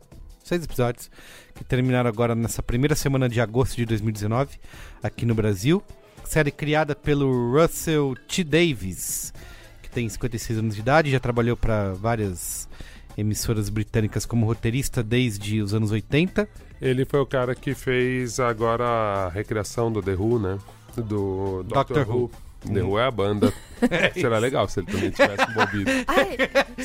Só um momento trivia. Só um momento trivia do Robson Shaw. Eles têm momentos de situação entre os irmãos que são músicas do rock clássico ou são cantores. Tem o do The Who, que é perfeito, e também tem o Mick Jagger. E aí eles usam isso. É só isso. Porque eu fiquei muito feliz porque eu sou uma grande fã de rock clássico. Olha aí. Muito obrigado. Olha aí, Brasil. Muito bem. E aí ele também... Torchwood. Alguém assistiu essa? Torchwood, cara, tipo, derivado de Doctor Who, assim, um dos mais famosos, emblemáticos. O John Barrowman, cara. E esse A Very English Scandal. Que foi um sucesso no último Emmy aí. Foi indicado uma porrada de prêmio do Emmy, ninguém sabia de onde tiraram essa merda. E simplesmente passeou ali pelo prêmio. O que mais o moço fez? É só isso? É isso, cara. É um soap opera fanatic aí do cenário britânico. Sinopse. Enquanto a Grã-Bretanha é abalada por instáveis avanços políticos, econômicos e tecnológicos, membros da família Lyons convergem em uma noite crucial em 2019. Nos próximos 15 anos, as reviravoltas de suas vidas cotidianas são exploradas. Muito bem, ó. A minissérie aí no Letterboxd tá com média de 4.1, então o público tá gostando. No Rotten Tomatoes, 88% da crítica aprova e 89% do público. Eu acho que é uma coisa comum de comparar a série, né? Muita gente tem falado isso. Uma mistura de Black Mirror com... o que mais poderia ser? Um pouco de Handmaid's Tale. Handmaid's Tale, é verdade. De ser uma utopia, né? E tem um pouco do This Is Us. Também, por ser um lance familiar, ser um pouco de soap opera. Eles usam basicamente a família como um plano de fundo para contar os acontecimentos dos nossos próximos anos, né? Ela começa ali, o Trump tá no seu segundo... Eles começam a imaginar, né? O Trump tá no seu segundo mandato. Eu acho que o primeiro episódio é por aí, né? No último ano de mandato do Trump. Sim, ele é reeleito. Já da reeleição, então isso vai ser 2024, é isso? 2025, não é a série, né? Não, porque ano que vem já tem reeleição. Isso, eles reelegem em 2020, né? Aí tem 2021, 22, 23, 24. Né? Então começa essa série mais ou menos por aí. E ela vai passando ao longo dos anos, vai mostrando essa relação familiar e como o mundo vai se alterando, né? E vai sendo impactado pelos acontecimentos sociopolíticos, né? Digamos assim. E ela é incrivelmente realista nesse sentido, porque... É assustadoramente realista. Isso, porque tudo que eu via... Porque, assim, Handmaid's Tale é uma coisa que você pode assistir... Vai demorar pra chegar nisso. Isso aí é um exagero, é ficção e tal. E essa não, cada ponto... Você vê, tem coisas ali que já estão acontecendo nesse exato momento. Tem até coisas que ela está atrasada. Sim, e já rolou. Isso que eu acho legal, né? Você não precisa ter a suspensão de realidade pra aceitar aquela tecnologia. Sim. Eu até tinha lido umas matérias que eles pegavam mesmo. A base da matéria era ver o quão real e o quão próximo a gente já estava daquilo. Tipo, chips de nanotecnologias implantados no corpo. Sim. Né? E isso é muito legal. Uma coisa que eu achei muito legal também quando eu li a entrevista do T. Russell, ele falando sobre como ele ficou fissurado com os grupos de WhatsApp da família. Ele fala assim, cara, eu não falava com as minhas sobrinhas. Falava, sei lá, 2 vezes no ano. E agora eu falo todo dia. E aí é muito interessante, porque eu acho que através dessa dinâmica do grupo de WhatsApp, ela é a primeira tecnologia que realmente integra, e logo no começo do filme você vê eles usando, da série, você vê eles usando uma Alexa, e aí você começa a entender assim, cara, que genial, como eles conseguiram integrar a tecnologia de um jeito tão natural, e começa de um jeito que a gente fala, cara, realmente, tipo, qual que é a próxima evolução do grupo do WhatsApp e do celular? Né? Eles falaram que na reunião eles discutiam muito, será que a gente reinventa o celular? Será que a gente inventa uma nova tecnologia? E a decisão deles foi muito acertada, de realmente não inventar nada, só evoluir o que já existe. Né? E assim, tanto não só a parte tecnológica, mas ele parte de um conceito de que a coisa tá indo pro caralho, né? Basicamente. Sim. E eles utilizam notícias reais, né, que a gente tem visto nos últimos anos, por exemplo, e vão sendo citadas aqui e ali, não aprofundam em nada, mas eles têm o caso, por exemplo, das abelhas que desapareceram, né, em algum determinado momento alguém fala disso. Aquecimento global. Alguém fala de chocolate, não tem mais chocolate, né, que são coisas que já estão rolando, que daqui tantos anos não vai ter mais. Então, é tudo calcado nessa realidade. Assim. E nessa previsão de futuro, né? Como eles começam a explicar muito, né, essa questão política também, né, dos grupos autoritários estarem tomando alguns lugares, até eu achei curioso, assim, porque ao mesmo tempo que eles mostram o populismo de direita, de uma extrema-direita, né, tomando a Inglaterra, seguindo uma lógica do Brexit, eles passam muito rapidamente, assim, que a Espanha tem um grupo de extrema esquerda, tinha uns comunistas, entraram nos caras mais ainda, que também expulsavam os gays. Então, tipo, tinha um pouco tava fácil pra ninguém, né? Então, e isso eu achei também interessante, assim, eles mostraram que realmente não tinha fuga, sabe? Tipo, não tinha pra onde ir. Você vai sentindo esse mundo estava em colapso.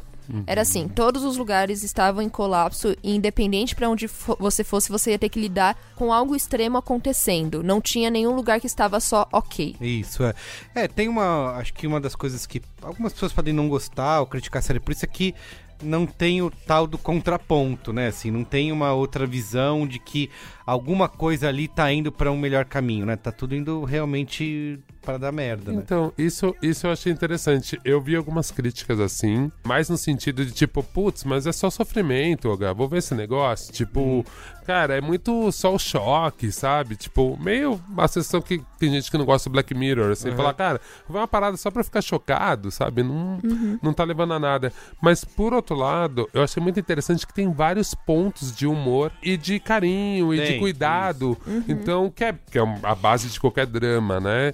Então, eu acho que, de certa forma, isso também tem que ser valorizado, porque é muito interessante, assim, os aspectos positivos e a lógica de como essa família acaba se respeitando e, às vezes, usando o amor como uma barreira contra todo esse mal. Nossa, estamos sentindo a Xuxa falando isso. Mas, enfim. E o jeito que eles usam é um jeito muito esperto e é o que mantém a gente meio esperançoso pra ir até o final, assim, porque tem episódios muito duros, assim. Tanto que eu sempre falo pra todo mundo que eu comecei a ficar muito empolgado com essa série e comecei a twittar falando dela, e uma galera vinha e começou a assistir e depois vinha falar comigo. E aí falava, porra, mas tá foda, tá pesado. Nossa, eu falei, não é Handmaid's Tale, tá? Tipo, não é tipo, a segunda temporada de Handmaid's Tale, uma galera parou porque falou, velho, não tem propósito nenhum, tem propósito. É só sofrimento. Eu falei, cara, eu acho que essa série, ele te dá pontos que você vai se apegando e fala, puta, mas que foda isso. Handmaids acaba sendo bem sádica, eu acho. E o Years and Years acaba sendo um vislumbre muito atual do futuro. E mesmo quando tá tudo indo pro caralho, você ainda tem a sua família que funciona nos mesmos moldes de sempre. É verdade. Isso que é a normalidade. Eu acho que eles mantêm a normalidade na família. Porque como tá tudo over the top, né? Tá tudo acontecendo, a normalidade continua na família, onde tem o conflito da mulher com a sogra, entre aspas, né? Que é a pessoa acima na hierarquia familiar. Tem o problema da filha, que já não é o problema mais de transgênero, é um problema de transhumano. Que é do caralho. Que é muito incrível. Então, são problemas que vão escalando, que a gente, hoje em 2019, a gente fala, putz, a gente ia saber lidar com esses problemas mais pra frente? Porque os pais chegam e falam, pô, filha, você é transgênero, tudo bem. Ela, não, por que vocês acharam isso? E eu acho muito interessante como a gente tá sempre um passo atrás, né? Quando a gente acha que a gente acompanhou, as coisas já aconteceram. Esse choque de geração, né? Assim, foi um dos momentos mais interessantes que eu vi o choque de geração. Sim. Que a gente já passa um pouco agora. E é isso, né? A gente tá discutindo agora que, sei lá, né, algum parente seu já tá falando que ele tem um gênero fluido. E como isso é difícil de você explicar pra uma pessoa um pouco mais velha ou religiosa. E aí a série vem com, um exemplo nada clichê. E aí você fala, cara, realmente, são esses pontos que eu acho que a série pega, assim. Integra a tecnologia, integra questões, tipo, questões sociais e questões maiores, mas de um jeito muito, muito inteligente, assim. Eu acho que o que mais me pega é pensar que a história, ela é cíclica. E isso é o que mais me assusta. Porque as pessoas não lembram das coisas. As pessoas não leem. E isso é claro na série o tempo todo. Elas não sabem dos acontecimentos. Elas não sabem do passado. Então, a série é uma repetição de acontecimentos que já tiveram na história, porém com celulares. Esse é o ponto. Pra mim, isso que é assustador. Pensar que a gente tem tanta tecnologia, tanta informação, e mesmo assim a gente continua cometendo os mesmos erros. Isso me assusta, assim. Eu acho que foi isso que pegou, eu falei, cara, que série pesada, porque encaixa. Porque eu tava assistindo com a Ju e ela queria só assistir um episódio por vez, porque ela falou que tava muito pesado. Eu falei, não, preciso ver mais, quero ver mais e tal. Porque, assim, a quantidade de é isso que eu falava, assim, é isso aí, olha lá, é isso, tá tudo aí. Sim, total. Sair gritando na rua, sabe? Assistiu Years and Years. Isso, Porque, você tá vendo ali os discursos e as coisas acontecendo de tudo que a gente tá vivenciando hoje. Eu acho que eu gosto muito disso que você falou, Jéssica, de... Tudo bem, tem uma especulação ali sobre o que é esse futuro, mas ao mesmo tempo você tem... Quero citar um outro caso de um filme que eu gosto muito, que é o Minority Report, né? Que você tem ali uma tecnologia de prevenção de crime, uma coisa super futurista, mas ao mesmo tempo as pessoas ainda tomando chazinho porque estão gripadas e nanana, sabe? Não é uma coisa que te joga muito pra fora e fala, não, isso aí é uma ficção, uma fantasia pura. Você tá o tempo todo conectado porque você tá vendo as coisas acontecendo no seu dia a dia. Foi legal também nessa entrevista que ele do T. Russell, ele fala muito disso, assim, que foi uma opção deles mesmo, deixar uma tecnologia que é possível, porque realmente não vai ter carros voadores, né? Eu amo o Blade Runner novo, mas ele tem uns momentos que eu pensava tudo isso do Blade Runner novo. Falava, mas eu acho que é isso mesmo, a gente vai ter uns hologramas na sala e vai se apaixonar pelo holograma. E aí quando você vê, por exemplo, um dos personagens que faz sexo com um robô, é o tipo de robô tosco que eu imagino que a pessoa vai fazer sexo, sabe? E isso eu falei assim, cara, é tão mais próximo. Mas assim, e você não imagina a porra de uma televisão de holograma. A televisão lá era meio normal, assim, né? Ao mesmo tempo que a menina tinha um filtro de Instagram no rosto. Então assim, eles até teriam tecnologia pra fazer uma televisão de holograma. Mas, cara, essa TV ainda funciona. E tá tudo ótimo. E talvez ver o holograma de lado fique meio ruim. Eu acho que isso... A luz da sala pode atrapalhar. A televisão ainda tá boa, tá aí. Eu acho que isso é uma coisa que torna um negócio mais assustador, né? Por causa dessa relação próxima que você acaba tendo com aquela realidade que é ali, que é daqui 3, 4 anos. Sim, é muito próximo. E é exatamente, como eles não colocam uma tecnologia muito irreal, parece que realmente daqui 2 dias você vai ver esse celular aparecendo, esse implante no seu pulso aparecendo, porque as pessoas estão dispostas a testar. Isso que é assustador. Só que eu até comentei com a Ju agora há pouco que eu tô tendo pesadelos há dias porque eu tô vendo a série. E eu acho que tem muita relação. Porque mexeu tanto comigo, eu acho que principalmente a questão de tudo se repete. Eu acho que isso que me assusta mais. A falta de conhecimento, ela assusta. Só que ela não assusta quem tá no poder e quem quer que as pessoas não saibam. E aí eu acho que a personagem da moça cadeirante, que eu não me lembro o nome dela agora, ela é aquela tia que você quer esganar. É aquela tia que não vota no Bolsonaro, pelo amor de Deus, eu pago pra você não votar nele, sabe? Não votar nela, né? Que é a personagem da Emma Thompson. Não vota nela. Aí ela fala, mas ela é toda debochada, né? E a gente vê isso na nossa vida e eu fico, pelo amor de Deus. Eles mostram isso, né? Porque tem a Emma Thompson, né? Que acho que é um tá maravilhosa. E que ela faz uma Bolsonaro lá da Inglaterra. Só que inteligente. Exato, tem esse ponto, né? Tem esse agravante, né? Ela é inteligente, ela sabe o que ela tá fazendo. Falando. Mas a mesma coisa quando ela resolve fazer, o jeito que ela trata a mídia, né? E a forma, é tudo igual, cara. É igual, tá ali, ela tá fake news. Isso aí que vocês leram é fake news. Isso, vocês acreditam na mídia, vocês já tá ultrapassado. É igualzinho. Isso, não tem nem sentido nem pô. E aí ele mostra as pessoas da família indo votar, né, no dia das eleições. E é legal que ele faz isso, né? Tipo, cada membro vota em um partido e você vê a Rose, que ao mesmo tempo ali é uma mãe super amorosa e tal, com a família. Ela tá lá achando legal e vai votar na Bolsonaro lá. É impressionante como... Eu acho que quebra a expectativa também dos personagens isso, porque, gente, no estereótipo você fala, poxa, a moça na cadeira de rodas vai ser boazinha e não sei o que, vai ser a pessoa mais... Não, ela tem os problemas dela, ela tem as relações dela e ela tem também opiniões políticas que, na verdade, não são tão legais assim pro futuro, se você parar pra pensar. E é engraçado, né? Porque mesmo ela tendo uma irmã ativista, o irmão gay que trabalha com refugiado, assim... ela, né, tipo, que isso eu acho demais. Ela humaniza, né? Porque, assim, humanos fazem bosta, as pessoas são legais em vários aspectos e tem um aspecto que você acha a pessoa completamente alucinada, né, atrasada. Mesmo ela perdendo o trabalho. Sim, então, e ela continua. Isso é muito legal, né? Falar que, assim...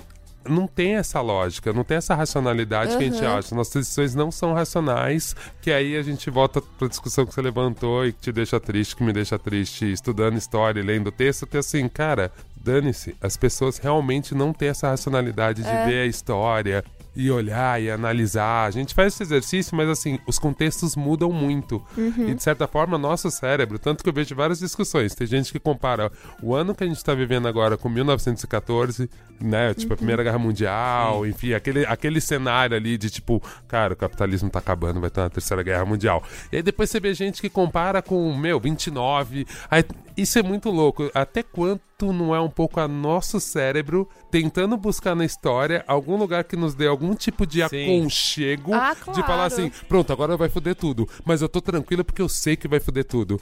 Sabe? Mas também tem o aconchego do vai passar, como passou todas as outras vezes. Justamente, estamos vivos, vamos superar. Quem cresceu nos anos 80, tipo, cara, eu cresci nos anos 80 com o mínimo de consciência, assim, e é muito louco, porque eu vejo a situação que o Brasil tá agora, mas eu falo, cara... Mas a gente não tem a inflação de R$1.000. O gibi da Mônica não sobe no começo da manhã.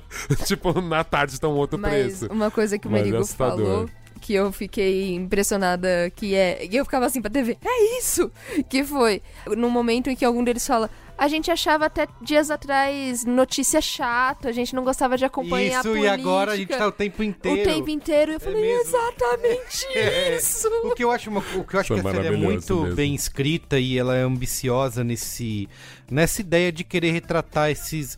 Porque são 15 anos em 6 episódios, né, que se passam. E eu acho que quando você conta isso pra alguém, essa sinopse, parece que tem tudo pra dar errado, né? Putz, como você vai contar, vai fazer algo que vai ter uma certa profundidade, ao mesmo tempo você vai ter essa dimensão de tempo e passar por tantos assuntos, né? Porque fala de xenofobia, de o crescimento do conservadorismo da extrema-direita, de tecnologia, de como o dinheiro é uma coisa que não vale nada. Mercado de trabalho. Mercado de trabalho. Eu achei impressionante. São muitos temas numa mesma série, né? Então você fala, puta, pra dar tão acertado. O negócio é esse. Eles acertam em todos os assuntos que eles se proponham a discutir. E eu acho que ela é tão acertada que você tem vontade de que a série se aprofunde nas coisas. Exato. Assim, eu queria um episódio só sobre isso. Sobre mercado de trabalho. Isso, conta mais. Então, eu acho que tem... O crash dos bancos, cara. Que é assustador. É assustador. Ninguém mais coloca dinheiro no colchão, sabe? E essa economia, né, de trabalhos de... os trabalhos de apps, né? Sim. Que o pai da família tem que se sujeitar a ter uns 15 trabalhos. Só uma dúvida, é bom a gente ir pros spoilers, eu quero, mas vamos a gente já começou meio spoiler total, né? Não, mas eu acho que vale pros spoilers. Tem pontos específicos. Tem bastante coisa pra gente falar, mas antes de ir pros spoilers, eu queria dizer que é uma série que me pegou muito porque ela fala com a nossa idade, com a nossa geração. Né? Ela fala diretamente, tem inclusive, depois a gente conta mais sobre isso, mas tem todo um trecho, né, de discurso, de diálogo falando para nossa geração. Então é uma coisa de responsabilização também, né, de você ver, caramba, o que eu posso fazer diante disso, né, que caminho que eu tenho. Então acho que tem esse peso, teve esse peso para mim por conta disso. Vamos pros spoilers? Spoilers!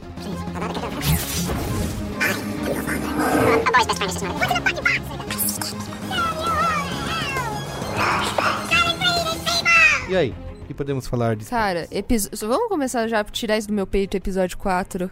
Sim, do irmão lá do... vamos... É que se a pessoa chegou no spoilers, né, a gente espera que ela saiba, ou não.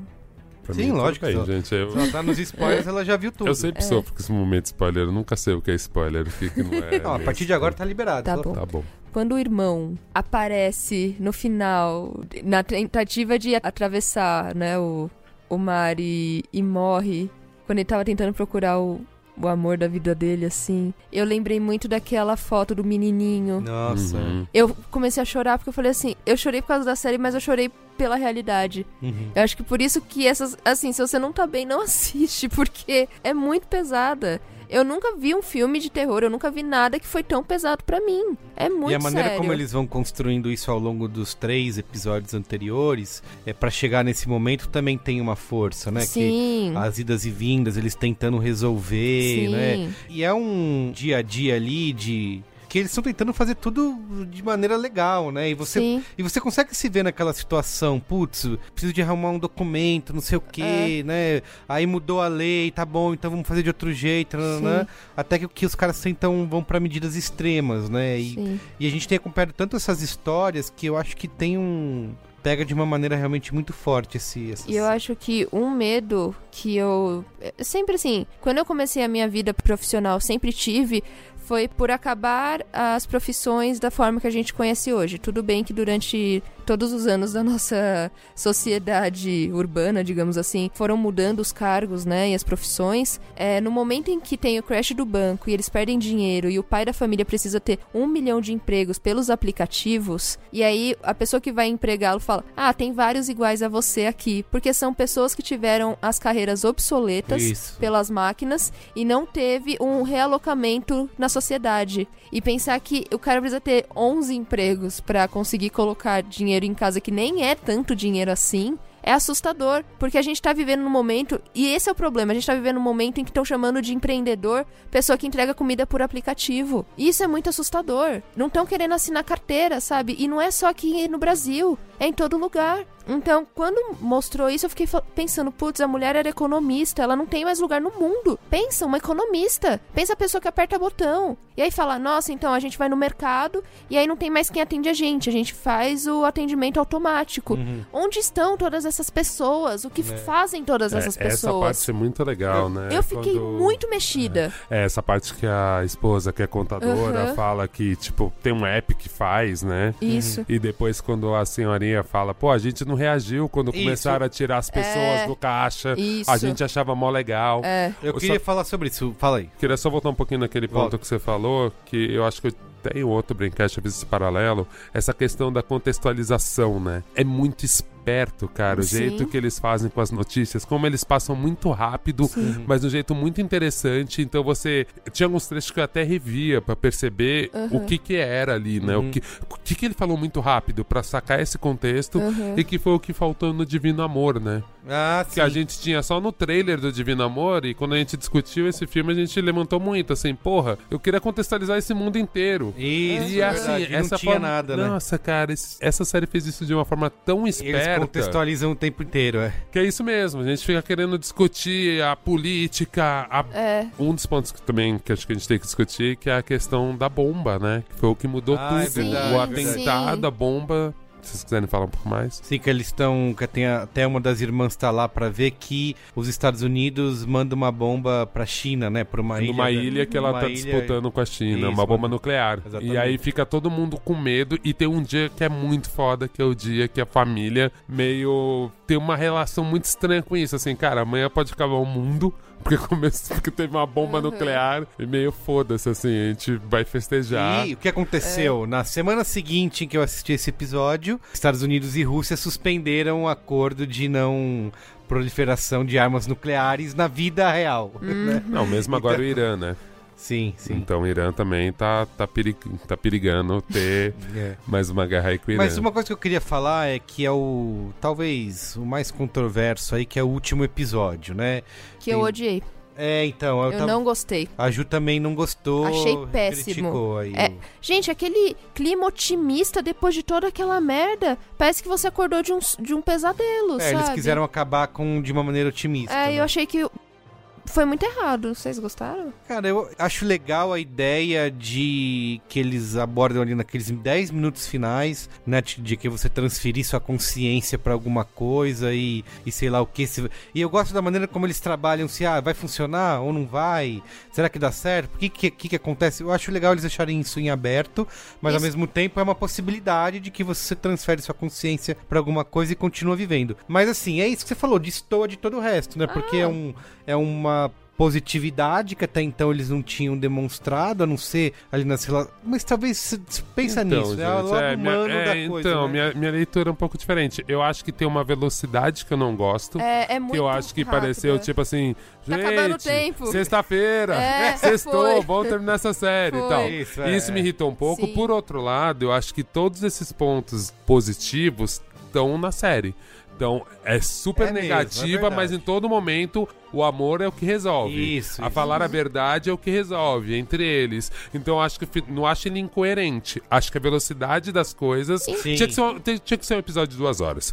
Pra mim. E tem uma outra questão. Eu acho que tem um lance que eles botam que eu acho muito legal, que é isso, assim, cara, a gente pode fazer se a gente quiser. Então, a menina que é bancada pelo governo, ela vira uma hacker pra, tipo, com a tia, e elas bolam um jeito de fazer, assim, cara, a gente, o cidadão comum, consegue contra esses caras, usando a própria tecnologia que nos oprime. Então eu acho que tem uma leitura positiva, ela tem um lance que te joga pra cima, mas ao mesmo tempo ela tem aquele momento no final que é a saidinha pro vai continuar e que te dá essa sensação de te bota de novo nesse lugar de tipo, venceu só essa batalha, mas a guerra não tá vencida. Então não acho tão ruim. Eu não gosto da parte de redenção dos personagens, porque todo mundo é humano, todo mundo faz merda.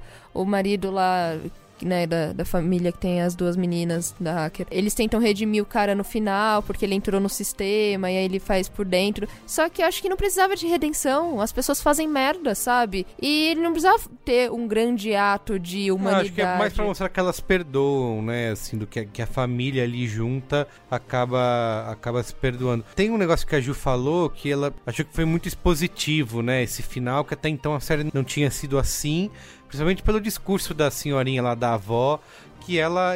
Só que eu gosto, sabe? Eu acho que tem Não foi um pouco panfletário? Foi total, mas assim, é aquele... O que o Olga falou, sextou, momento do último episódio, a gente tem que amar. Gente, vamos dar as mãos. Mas eu acho que algumas soluções que foram assim, foi justamente assim, cara, questão de ritmo mesmo, assim. Cara, a gente vomitava informação nessa galera de um jeito, agora a gente tem uma muito mais informação pra vomitar e a gente não vai conseguir. Porque eu adoro esse ponto que ela fala, vocês viram o caixa no supermercado ser substituído e ninguém falou nada, né? Porque eu acho que todo mundo achou legal, ninguém foi pra rua reclamar contra isso, porque todo mundo ficou feliz que não precisava mais ver lá uma senhorinha trabalhando que ganhava menos do que você, entendeu? Você não precisava mais encarar o olhar dessas pessoas. Então, e é uma coisa que eu penso muito, assim, o que é preciso acontecer para que as pessoas se unam e saiam pras ruas pra reclamar, pra protestar sobre alguma coisa. O que mais? Eu lembro que eu cheguei a escrever um tempo atrás, tenho que achar esse texto. Tinha escrito um texto que era muito isso. Quem vai chorar o desemprego do cobrador de ônibus? Isso. Nossa, saca? sim. Tipo assim, quem além do cobrador? Isso, sabe? isso, é total. Então acho que eu gosto de ter essa... Talvez, se fosse um episódio maior de 2 horas, eu acho que precisava. Porque a solução de, a gente explode aqui o que tira os sinais dos celulares e aí todo mundo vai ver e todo mundo vai acreditar que isso acontece. Total. O tempo inteiro você tá falando que tem um fake news, né? E aí, de repente, ali é um pouco diferente. E por que ali é diferente? Nessa cena eu fiquei pensando justamente isso. Tipo, legal, eu achei que não foi uma coisa grandiosa. Eles resolveram de uma maneira com uma missão simples, né? Vamos quebrar o bloqueador de celular. Mas ao mesmo tempo eu ficava pensando, quem é que vai se importar em ver essas cenas, essas pessoas. Né? Aí vai a Emma Thompson vai presa. Eu achei tosca essa cena. E falou, por que a polícia... Porque é o que a gente tá vendo acontecer no Brasil hoje, né? Deterioração das instituições, em que você vê que as coisas vai dando merda, as coisas erradas vai acontecendo e ninguém toma atitude, entendeu? Porque tá Mas tudo sabe dominado. Que eu pensei, me ligou nesse momento, fazendo paralelo com a vida real. Eu tô aqui de defensor, tá, gente? Mas eu não sei nem se eu acredito tanto nisso. Mas eu, na hora, sei lá, não me doeu tanto, porque eu fiquei pensando muito nisso, né, cara? A gente no Brasil, a gente viu um pai de família ser morto com 80 tiros pelo exército. Sim. Um presidente não se responsabilizar, falar uma grande besteira ali, né? Tipo, não, o exército não mata ninguém ali, sei lá, tentando individualizar isso, né? Hoje o Witzel falando um absurdo sobre arma, né? Agora, como é seletiva a nossa cabeça? Se morre uma pessoa branca pelo mesmo cara, tipo assim, a gente tá falando o que tocou as pessoas. Quando o presidente foi tosco com o presidente do AEB, que perdeu, que é um cara branco, que, tipo, perdeu seu pai com 2 anos de idade. Eu tô racializando aqui só pra falar disso, assim. Eu acho que, óbvio, as duas coisas são grotescas. Mas é louco, porque, assim, a gente tenta achar uma lógica. E, assim, cara, não era pra gente estar tão chocado quanto, e não era pro Bolsonaro se preocupar. Então, assim, a gente não sabe exatamente, porque, assim, qual que era o mote pra derrubar, pra pegar a Emma Thompson? Cara, ela tá reproduzindo campos de concentração. Sim. E as pessoas vão morrer, e ela tá botando gente aqui com vírus de doença que vai matar as pessoas. E talvez esse tipo de coisa, com as próprias pessoas filmando e falando, podem ter despertado na população e, tipo assim, transcender o fake news. Então a gente não sabe qual é o absurdo que pega. Quando você vai ver as redes sociais do Bolsonaro, o lance dele chamar o Nordeste e o Norte de Paraíbas, tipo, baixou muito a nota dele de aprovação no Twitter. Então, cara, a gente, assim, ele falou mal de gay, ele falou mal de um monte de coisa. Quando ele falou mal do nordestino, teve um impacto. Sendo que o Nordeste nem é a área que mais votou nele. Então, por isso que eu acho que dá pra passar, pelo menos pra entender qual que é a lógica, assim. Porque, volta a dizer, vai despertar as pessoas? Eu tentei interpretar assim pra realmente não achar incoerente. De falar, porra, no mundo que as fake news estão tão profundas... e tem os vídeos, né? Que é aquilo que a gente já tá vivendo sobre... O deepfake, né? Isso. Eu gosto da cena também que a Rose... Que é isso, né? Vem o que você vai fazer, né? Qual atitude você vai tomar para ir contra isso? E ela faz uma coisa que, assim, é micro ali naquele negócio, mas que tem um significado, né? Sim. Tipo, de ela pegar o carro lá, o caminhãozinho e derrubar o portão. Que tá lá, tem um cara lá, o guarda da esquina lá com seu pequeno poder, achando que manda em alguma coisa. Because of reasons, ele fechou todo mundo lá, você não pode entrar. Ela falou, não, pego o negócio, derrubo esse portão e vou, sabe? Então, eu acho que é um exemplo do que a gente vive hoje, né? De que a gente para nesse guarda da esquina, a gente vai cada vez mais aceitando essas barreiras na nossa frente, até uma hora que deu merda, sabe? Você não aguenta mais, né? Quando você vai reagir, entendeu? E essa metáfora que eu entendo mesmo, né? Tipo, putz, então só essa família conseguiu mudar a situação inteira, que parece, de certa forma, incoerente, mas por outro lado é interessante falar, cara, realmente o poder tá na mão de cada um, né? Nessas pequenas atitudes. Isso. Seja a menina botando o food truck dela pra quebrar um muro, ou, tipo, as duas irmãs, quer dizer, a tia e a sobrinha trabalhando juntas. Isso, total. Pra conseguir, né? É uma pessoa comum tomando uma pequena atitude ali que é simbólica. E até que o momento que aparece no jornal, não sabemos se foi alguém no quarto que destruiu ou se foi uma grande corporação. Porque, exatamente, com a tecnologia, pode ser qualquer um. E não foram os terroristas, né? Foi uma família, né? Total. Isso é muito legal. Vamos dar notinhas já? Vamos lá. Eu vou dar 4 estrelas, porque eu gosto muito da maneira como a série, como eu falei, é ambiciosa em trazer todos esses temas. Talvez o final não seja o ideal, sim, mas eu entendo até a vontade dos autores aí do Russell T. Davies em tentar criar uma nota positiva, né? Eu achei que foi tão pesado, te cavando, te colocando no buraco. E só nos últimos 10 minutos ele resolve. Você não vai resolver, eu já tô chorando, já tô tendo pesadelo há 6 dias. Pode ser até um pouco embaraçoso, né? Assim, tipo... Cara, então compra. Compra até o final, que vai ser uma bosta. Entende? Eu entendo que você quer ser otimista, mas às vezes o projeto que você construiu não vai conseguir te entregar um final otimista. Posso dar nota aí? Eu acho que eu vou rebater. Eu daria 4.5. Eu concordo com vocês em partes, porque também acho que era isso, né? Minha defesa é resolver poder ser 2 episódios, então, ou um mais estendido. Então, eu tinha certeza que o último episódio ia ser um especial. Também, não entendi aquilo. Por outro lado, eu acho que todas essas ferramentas do roteiro, que o amor resolve, que a família, quando fala a verdade, quando decide agir, consegue combater, estão ali. Então, em teoria, eles têm essas ferramentas. Não teve um Deus Ex Machina e apareceu uma coisa... Porque senão aí que eu acho que ia ser incoerente, não vieram os ETs, né? E salvaram todo mundo. Porque ele veio trabalhando essa família o tempo inteiro, não à toa, E ele empoderou todo mundo, ele mostrou da onde tinha, então, e que até tem um laço muito interessante, quer dizer, o que primeiro assombrou a família, que era perder uma das personagens virando uma transhumana, e foi o que salvou a família, no final salvou um membro, então isso eu achei genial, e aí eu defino meu 4.5, e só tem um ponto negativo pra mim, que é a porra da trilha, cara. Eu achei trilha péssima, eu achei chato ser um rockão pesado no futuro. Eu achei que eles podiam ser mais ousados, botar um noise, botar, sei lá, Nine Inch Nails, uma coisa um pouco mais interessante. Foi assim. Aquela música apocalíptica, tipo, vai acabar. Então... Tipo, gente, eu sei, já tô assistindo, eu sei que tá uma bosta. Eu não precisa trazer as crianças gritando aí no fundo. E pra mim ficou muito assim, talvez até um jazz experimental, tipo Birdman em alguns momentos, ia ser mais interessante. Uma trilha Blade Runner, o segundo também funcionaria super. Dá sua notinha aí, Jéssica. Cara, por mais que eu não tenha gostado dos últimos 10 minutos da série, eu não consigo ser injusta. É 4,5, assim. Eu espero conseguir dormir essa noite. Muito bem, então é isso. Vamos para notícias da semana, pós-créditos? You can't handle the truth!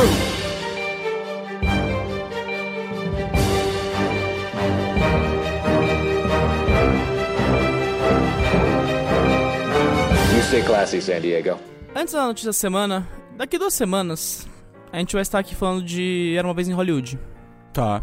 Que é o novo filme do Quentin Tarantino. Sim. Em teoria, seu penúltimo filme. Tá. E esse filme se difere um pouco dos outros, porque ele se passa numa época que nós, como brasileiros, não poderíamos estar mais distantes, que é a Hollywood do final dos anos 60. Sim. Que é um contexto muito esquisito e muito bizarro pro Tarantino se aventurar. E por isso a gente no B9 está lançando, espero que esteja no ar até o lançamento desse episódio, que eu não sei quando vai ao ar, uma lista com 8 ou 9 filmes que te contextualizam no cenário da Hollywood dos anos 60, do fim dos anos 60, que é o momento climático turbulento que passa Hollywood. Lista B9. É uma lista B9, é uma lista muito legal. Eu passei últimas 2 semanas fazendo essa pesquisa, então pra você se preparar, ao invés de ficar revendo 8 Odiados, Jack Brown, Pulp Fiction pela enésima vez, ao invés de ficar tentar ir ver o Era Uma Vez no Oeste, que também é um filme que vale a pena ser visto, claro. Acesse o B9 e confira. Não, e vale muito você chegar pra assistir Era Uma Vez em Hollywood realmente preparado com essas referências na cabeça, né? Porque tem muita... Não apenas de contexto, mas também de referências do Tarantino. De estilo, de artistas, diretores. Teve um podcast, né, que ele indicou Quentin Tarantino, alguma coisa. O New Bev, que é o cinema que ele faz a programação, que é o cinema dele, né? Ele preparou uma programação de um mês ali com vários double features, triple features de filmes que ajudaram ele no processo da escrita. São 3 horas de programa e que valem muito a pena ser ouvidas, porque ele vai falar muito do contexto dessa Hollywood. Chama Quentin Tarantino Feature Presentation, uma minissérie em 3 partes, criada pela Ringer, onde tem a crítica... Não, tem esse também. A Amy Nicholson. Esse também vale, mas esse também vale depois porque tem spoilers no Era Uma Vez em Hollywood. É um do New Bev. Procura New Bev Quentin Tarantino que você acha fácil no seu agregador de podcast. Tá, bota no link no post, né? Tá bom. Isso tudo pra dizer, faça um mínimo de estudo antes de ver esse filme, porque como alguém que já viu o filme... Eu acho que vale, e eu acho que vale conhecer a história da Sharon Tate. Sharon Tate, Tom Laughlin, Burt Reynolds, Tab Hunter, todo o cenário dos Manson, todo o cenário da crise da indústria Hollywood nos anos 60. É todo um contexto gigantesco. Vale chegar preparado. Que o Tarantino vai abordar e que não é algo tão conhecido como a escravidão, não é algo tão conhecido como o nazismo. Então, por isso eu tô passando essa bibliografia básica, por isso eu estou falando pra você ficar de olho no site do B9, porque... b9.com.br. É isso? Vamos para uma rápida rodada de notícias, porque esse programa está infinito, coitado de Robson. Tivemos uma chuva de trailers essa última semana, incluindo aí 1917, que é o novo filme do Sam Mendes, que parece ser o Dunkirk do Sam Mendes, na real. Nossa, vai ser legal, hein? Ambientado na Primeira Guerra Mundial, que parece ser Sam Mendes, né? Sam Mendes tentando se provar aquele diretor que um dia disseram que ele era, né? Exatamente. Basicamente. Depois daquele... Acreditou, né? Acreditou até demais a ponto de estragar 007, o que era difícil. Tivemos também o The Lighthouse, que é o novo filme de Dave Eggers, ou Robert Eggers. Que eu sugiro que você não assista, porque tem spoilers que eu não imaginava que teria. O negócio do polvo? Ah lá, já tá entregando. Não nada fica claro. No trailer? Parece que temos polvo. Criaturas míticas. Não sei em que escala.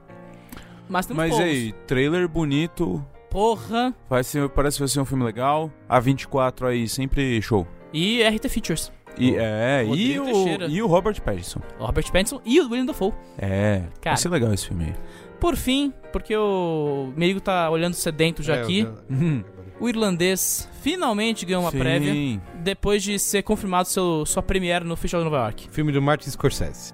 Eu ativamente quero ficar por fora do máximo de informações possível pra esse filme do Scorsese, pra hora que ele sair eu ir ver, assim, sem nada. Deslanchar. Eu vi o trailer ainda traindo um pouco minha convicção nisso. Rolou ou não rolou um rejuvenescimento digital no De Niro? É a grande aposta do filme. Joe Pesci, Al Pacino e De Niro vão ser rejuvenescidos por mais da metade do filme. Porque, assim, pelo menos o trechinho de De Niro que aparece no final rejuvenescido tá esquisito. Ah, é? Tá esquisito. No trailer ali tá esquisito. Tem uma pálpebra ali que não devia estar ali, sei lá, tá meio estranho. Cara, esse filme e o Gemini Man são os filmes que vão gastar, estão gastando rios de dinheiro. A Netflix é a produção mais cara da história. Então, não sei se vai...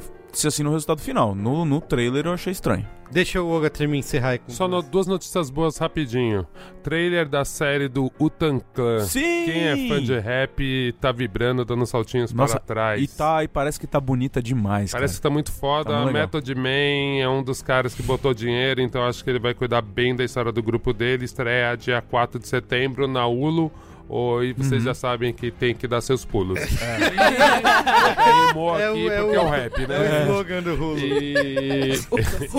E outra notícia ótima é que a Atlanta renovou a terceira e quarta temporada. Que vão ser filmadas ao mesmo tempo, hein? É maravilhoso, né? Cara, é assim que se faz. É assim que se faz. Big Mouth foi renovado por 3 temporadas. A gente tá vivendo um momento que as séries boas são renovadas. American Saga, o Wu-Tang Clan tá vindo aí. Muito bem. É isso, gente. É isso. Valeu, hein? Valeu. Beijo.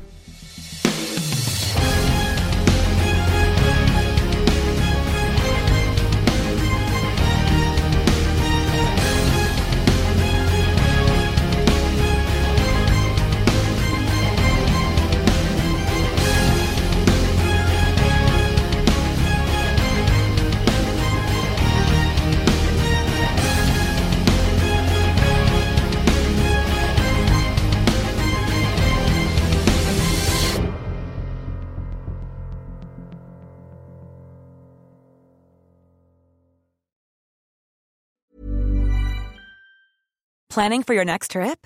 Elevate your travel style with Quince. Quince has all the jet-setting essentials you'll want for your next getaway, like European linen, premium luggage options, buttery soft Italian leather bags, and so much more. And is all priced at 50 to 80% less than similar brands. Plus, Quince only works with factories that use safe and ethical manufacturing practices. Pack your bags with high-quality essentials you'll be wearing for vacations to come with Quince. Go to quince.com/pack for free shipping and 365-day returns.